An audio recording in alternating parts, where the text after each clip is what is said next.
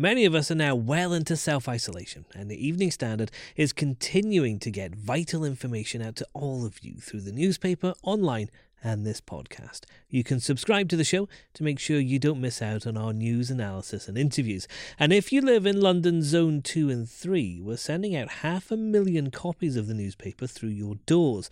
It's the first time the Evening Standard's done this, and it's near 200-year history. Do check out the editorial column. It's what this podcast is all about. Now, from the Evening Standard in London, this is The Leader. Evening Standard, it's your Evening Standard.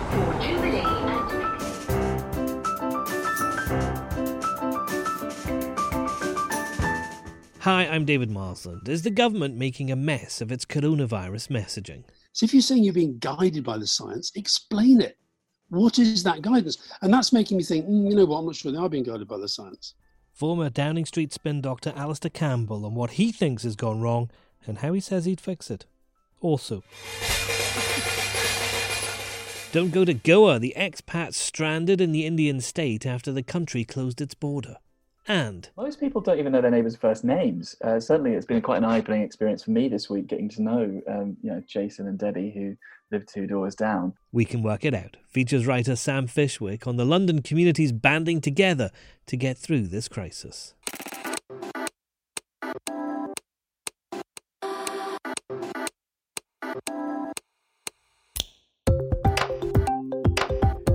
Taken from the Evening Standard's editorial column, this is The Leader. For the whole thing, pick up the newspaper or head to standard.co.uk/comment. In a moment, what should the government be saying about coronavirus? One size fits all seemed like a good idea for clothes. Nice dress. It's a t-shirt. Until you tried it on. Same goes for your healthcare. That's why United Healthcare offers a variety of flexible, budget-friendly coverage for medical, vision, dental, and more. So whether you're between jobs, coming off a parent's plan, or even missed open enrollment, you can find the plan that fits you best. Find out more about United Healthcare coverage at uh1.com. That's uh1.com. Hi, I'm Lawrence Dallaglio, host of the Evening Standard Rugby Podcast, brought to you in partnership with QBE Business Insurance. The show is available to listen to now and right up to the end of the season, when the winners of the Champions Cup will be crowned at Tottenham Hotspur Stadium, and the fight for the Premiership title will be decided at Twickenham. QBE is one of the world's leading insurers, and they will help your business build resilience through risk management and insurance solutions. Subscribe and download now, wherever you get your podcasts. Thanks for listening. As the cars packed into Richmond Park on Mothering Sunday with few obvious signs of social distancing, it was almost like this. You're endangering the community and you're making it more difficult for us to get on and protect the NHS and save lives. Had never been said by the Prime Minister just 2 days before. And of course, just an hour or so after Boris Johnson made that statement on Friday evening, some of the pubs that had been urged to close threw open their doors and welcomed patrons inside as if it was no different to any other night. During rush hour in London, people have been taking photos of tube carriages filled with passengers. Social media has been aflame with accusations of irresponsibility by the public. But the Evening Standard's editorial column says people shouldn't be so quick to judge. It's reasonable of our leaders to warn of tighter restrictions if we don't follow the current ones. Both the Prime Minister and the Mayor of London have done this in the past 24 hours. But they are not saying the same thing. What we need is a single plan, backed by simple advice, which everyone in authority sticks to, and advanced by putting rocket boosters under communications. That means public service ads on TV and in the press, and flooding social media sites with trusted official information. Don't blame people for breaking rules until they know what they are, and make it possible for people to stick to them. Has the government got this wrong? I'm joined over Zoom by Tony Blair's former communications director, Alistair Campbell. Alistair, is the public ignoring the government, or is the government not getting the messaging through? I don't think the government's messaging is getting through, because yesterday, you had a situation where, on the one hand, Boris Johnson was saying that we're about to send out over 1 million letters to people who will be advised they've got to stay home for 3 months, which is quite a big deal for anybody. And on the other hand, you have to assume that among those people yesterday were people who were probably taking their children and grandchildren to playgrounds. And he's saying, well, it's very important that we keep the playgrounds open. See, I think the other tension I feel sometimes is that they keep saying they're being guided by the science, but they're not explaining the science. So if you're saying you're being guided by the science, explain it. What is that guidance? And that's making me think, you know what, I'm not sure they are being guided by the science. And then these kind of slogans that they keep coming, you know, whatever it takes. And the other day, Rishi Sunak doing his presentation at the end of every paragraph, whatever it takes. Like I say, whatever it takes. I mean, just give it up. Just explain and stop the kind of, you know, hammering the slogans and so forth. I think that, I mean, the slogans matter. They do matter. But if you're going to say whatever it takes means closing the schools before you did it. So how do you fix that then? Because you do have this contradictory situation where people do need to stay indoors, but they also need to get outside to exercise. How do you get that into one single, simple message? Well, the one thing Johnson has shown himself to be good at in terms of campaigning, whether it's get Brexit done, take back control, he can drive through a message.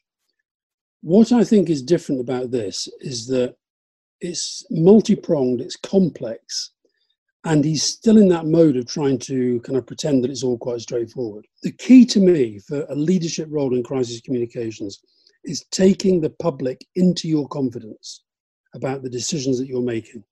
Why are you making them? What's the thinking behind them? In depth. So for example, the other day, he comes along, one day, he's saying absolutely no need to close down big events like football matches and horse meeting races. No need at all. Then when it happens, with the same conviction as he said that we shouldn't do them, now that we should. No explanation really in terms of data, figures, policy thinking. No explanation as to why you've gone from kind of, you know, A to X in such a speedy time. Same on the schools. And then to announce to schools, now, listen, I get this is really difficult when you're trying to put together something like who's on a key list, who's a key worker, who's not. And you know that if you talk to all the local governments, it might get out, it might not get out in your terms. I get all that. But for him to, as he does, make these big announcements, and I think it's good to have experts around, but don't, when you're, as he puts it, chucking the ball to the expert, what he's doing is he's communicating, I don't know the answer. Now, we've obviously never been in this situation before, but I bet it's the kind of thing that governments prepare for. Is this the sort of thing that you prepared for during your time at Downing Street? And how big a problem is a pandemic for the UK? In my time with Tony Blair, there's, I reckon, about 5 genuine full-blown crises. Iraq, Kosovo, 9/11, foot and mouth, and the fuel protests. Now, lots of others that maybe got close, but they felt like full-on crisis. This is that times quite a few, okay? And it's more complicated and it's in many ways more difficult. But I think some of the principles have not changed. And I think that all the planning that you do, I think that is useful. But I doubt whether most of the key people who are at the top table of decision making now actually took much part in any of that planning. Because, you know, how long has Johnson been Prime Minister? Not that long. How long have his key people been in there? Not that long. They won't have been on crisis management courses and all that stuff. So that's why ultimately you do have to rely to a pretty considerable extent on those who have put in place the sort of structures you need, and then you have to adapt them. And this one for sure, I can remember I mentioned Kosovo. We had to adapt the structures that were there very, very quickly. And we did that. It's fine, it worked out okay in the end. But I think with this, and I read something over the weekend that Mark said, well, the Cabinet Secretary had reorganised, adapted the structure, and that is definitely the right thing to do. So you have the planning, but ultimately, once you're into it, you probably are going to need to adapt pretty quickly and do it in a way that may have some of the underlying principles, but different to how you might have imagined it.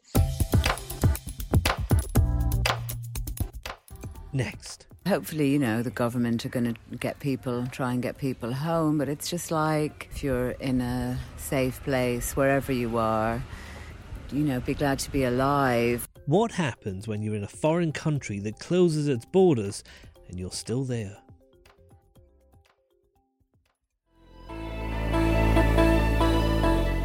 In the early hours, India's 1.3 billion people were put into coronavirus lockdown. The measures vary according to different parts of the country, but the national rail system's been shut, so has public transport, and the borders are closed. That's trapped expats from all over the globe who now have to find accommodation and support for an uncertain length of time in a foreign country. The Evening Standard's Joe Yule sent this report from the southwestern state of Goa. India got its first nationwide taste of what those in Europe have been calling lockdown on Sunday. Here, Prime Minister Narendra Modi named it Janta Curfew. In a speech on Friday, he asked the country to respect his request to stay home between 7 a.m. and 9 p.m. And since then, it's been extended after the trial began until Wednesday this week to try to curb the spread of the virus. He warned India's residents against gathering in large communities, but he also told his people they will fight the menace of COVID-19 together.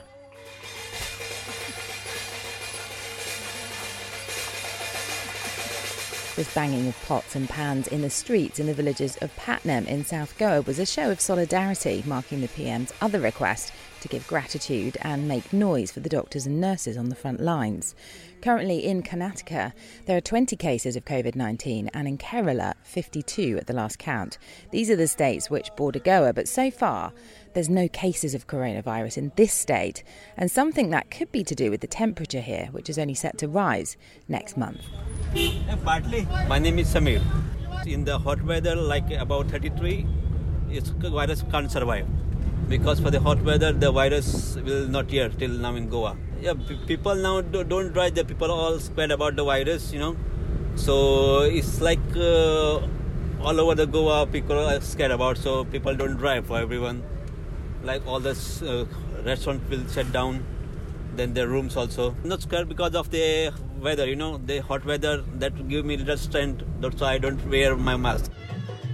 So on Saturday, 12 people who travelled by 2 different trains recently from Delhi, where the Indian outbreak began, have tested positive for coronavirus, and the railways are actually now closed here until the end of this month nationwide. Schools have been closed for over a week, and the yoga retreats, which also bring huge amounts of business to Goa and locally, have also been hit hard.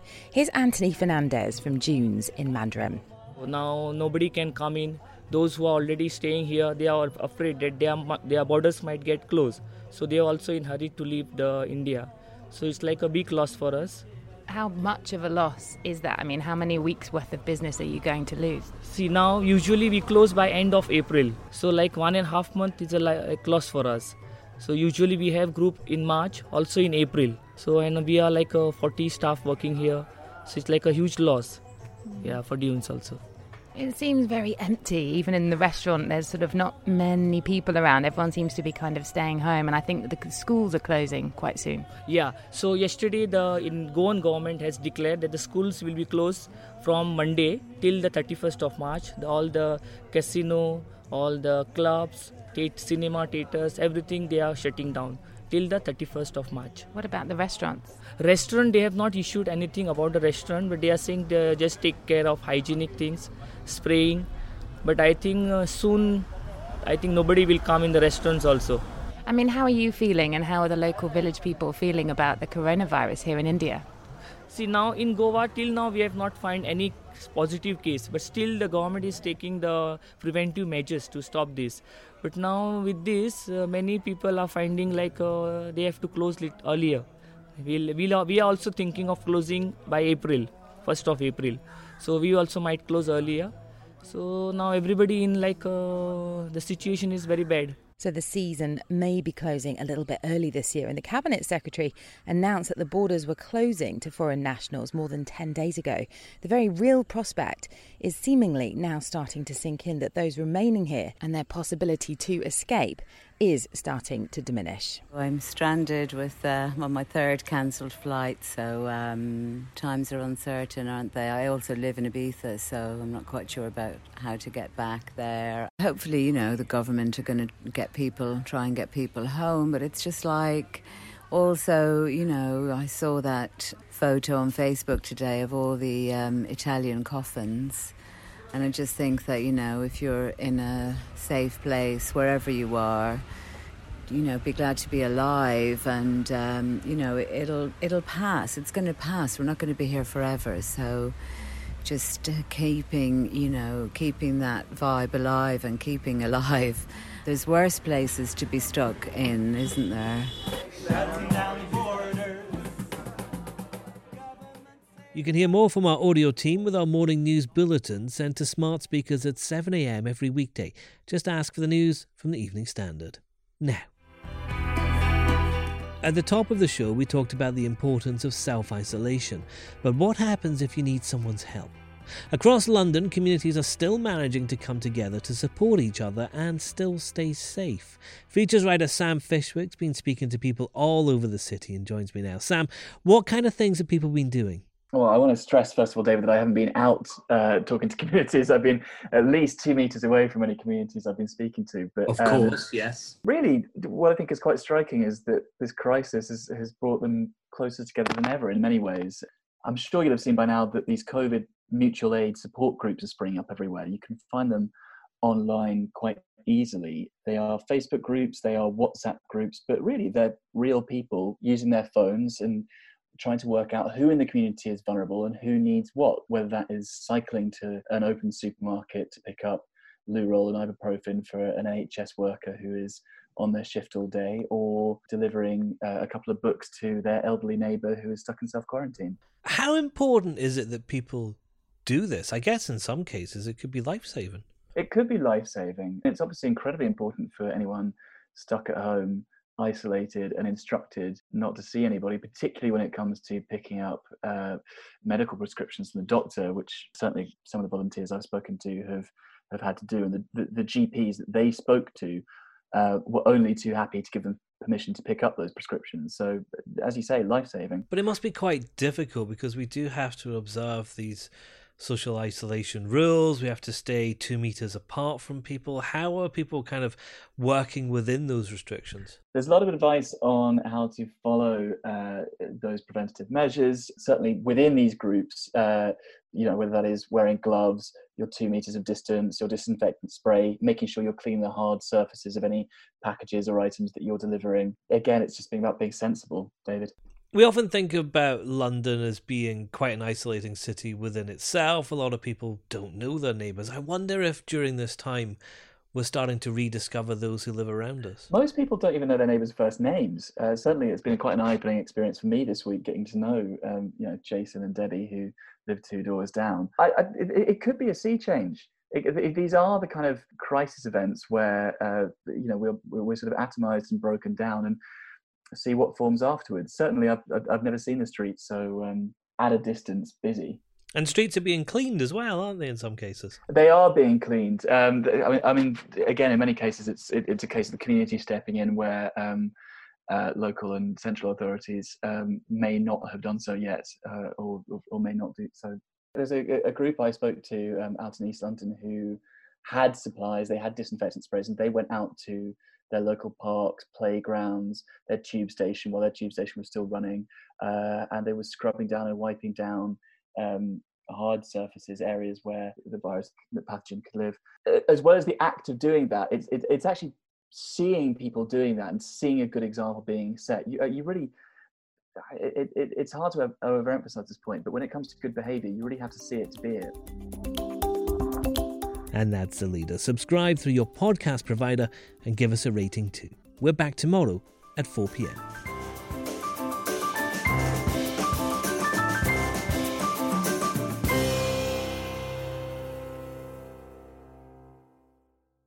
Hi, I'm Lawrence Dallaglio, host of the Evening Standard Rugby Podcast, brought to you in partnership with QBE Business Insurance. The show is available to listen to now and right up to the end of the season, when the winners of the Champions Cup will be crowned at Tottenham Hotspur Stadium. and the fight for the Premiership title will be decided at Twickenham.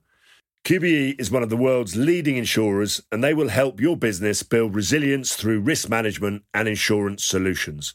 Subscribe and download now wherever you get your podcasts. Thanks for listening.